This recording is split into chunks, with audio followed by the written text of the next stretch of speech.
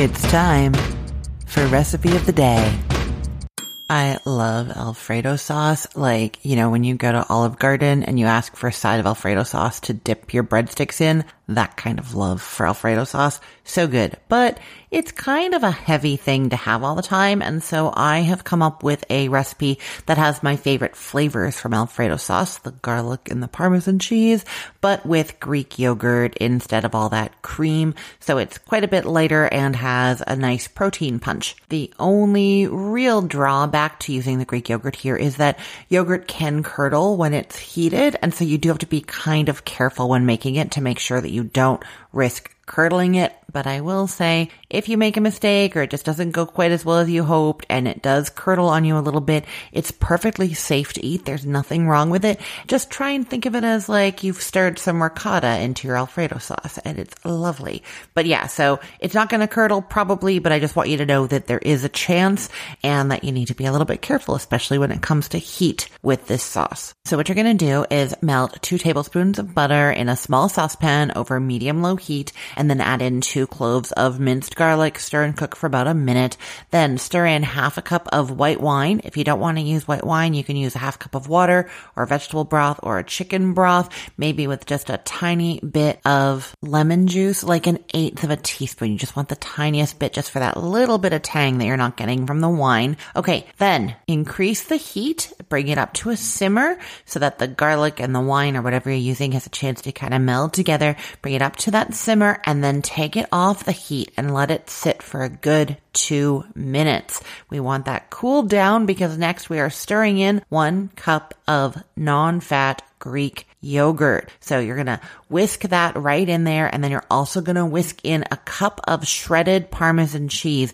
Now, I mean shreds, not the grated Parmesan cheese that's more like little crumbles, like thick grains of sand. You don't want that. You don't want the powdered stuff in the container. You want it to be shredded. And that's just because it's going to melt easier, but also not have that grainy kind of texture, which in this case you could mistake for it curdling. And we don't want that because we're already trying to avoid it curdling, right? So we don't want anything that could like trick us and think it's curdling when it's not. I think the other reason for me specifying shredded so strongly is to get the measurement right. Shredded Parmesan cheese is quite light and fluffy, whereas grated Parmesan cheese is quite a bit heavier. 1 cup of grated Parmesan cheese is not going to be the same as shredded Parmesan cheese, right? Okay, so you whisked in the Parmesan cheese. Then you're going to put your saucepan back over very low heat, the lowest it goes. And you're going to stir constantly just until the Parmesan is like starting to melt. It's just a couple of minutes.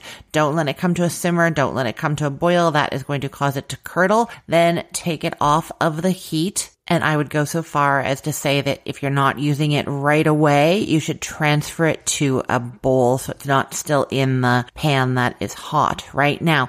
When it comes to tossing this with pasta, if you actually drain your pasta and then put it back into the pot that it was cooking in, that pot and that pasta are quite hot, and those two things combined can cause your sauce to curdle. So instead, drain your pasta and then put it in a room temperature bowl or a pot that you did not just have on the heat. So just a big container of some kind. So drain your pasta and put it into there and stir it around for like 30 seconds and then add your sauce to it. That will have cooled the pasta down just that little bit. It's still going to be hot. It's still going to help finish melting the Parmesan cheese and warm that yogurt up and everything like that, but it's not going to risk curdling your sauce. Oh, and I should have said this makes enough sauce for 14 ounces of pasta. So you cook up 14 ounces of pasta and drain it, and then this sauce will be perfect. I will put the link to this recipe in the show notes for this podcast episode, or you can head to cookthestory.com/ROTD and get it there,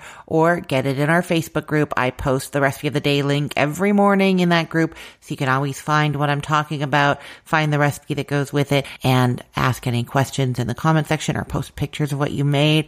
I look forward to seeing you there. I'm Christine Pittman from cookthestory.com, thecookful.com, the all-new chicken cookbook, and from this podcast, Recipe of the Day. I hope you have a great day. Let's get cooking.